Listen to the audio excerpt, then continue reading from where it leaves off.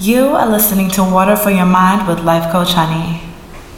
Give me water, water for my mind. To achieve any major goal, one must have a strategy, especially if this is a collective goal.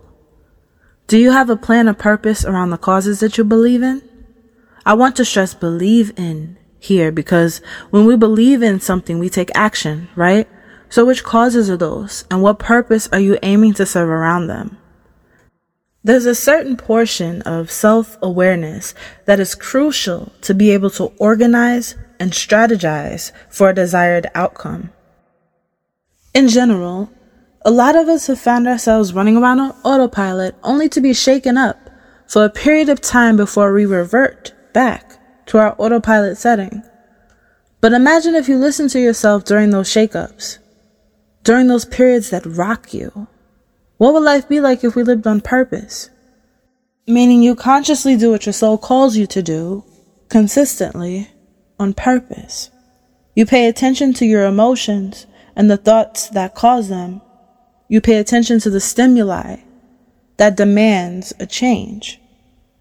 This is ever so cliche, but it truly does start with you. Many people may feel like, well, if they're not the problem, then it's not their responsibility to change. I get that. So where then should your focus be to attain a desired outcome? My clients know that I don't believe in talking in circles or arguing in circles. That's not my frequency or one that I allow them to stay on, especially within relationships and absolutely not with strangers. But we do believe in honoring our feelings and values with others that value them, starting with ourselves and taking calculated action to get where we want to be. But again, you must have strategy. When you've taken the time to get to know yourself, you learn what your role is in all of this. What is your role in the zeitgeist? I challenge you to draft a spectrum of your role from the smallest scale in your day-to-day living to larger scales among those that share your purpose, to the largest scale, giving back to the Creator the gifts that have infinitely fell upon you. If you've not meditated in a while, I challenge you to take 5 minutes to quiet yourself and sit with this question. You might surprise yourself with what you come up with. Whatever thoughts come to mind, write them down, examine them, and then ask yourself, why? Everyone is not expected to do 12 different jobs. Even if you have the ability to do that, ask yourself if you're doing what actually matters to you. No, it's not selfish because what matters to you will matter to an abundance of other people in this world if you search for them, or maybe just one other person.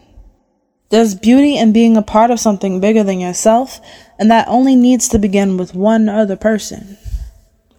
I am a multi-passionate soul, and I completely understand those that are led in different directions, seemingly in multiple lanes. I still actually consider that being in your lane, if you're focused on exactly what you want to accomplish and take time periods to do that strategically. I also completely understand those that know their one role. That role is important and should not be taken lightly. Find the spaces that you're needed in. What is the best use of your time in this life? Whatever it is you choose to do, make sure that you're proud of it. You, yourself, your soul. That's what you live for. Our soul is our breath given to us by God. It is our internal compass that directs us. So cherish the gift.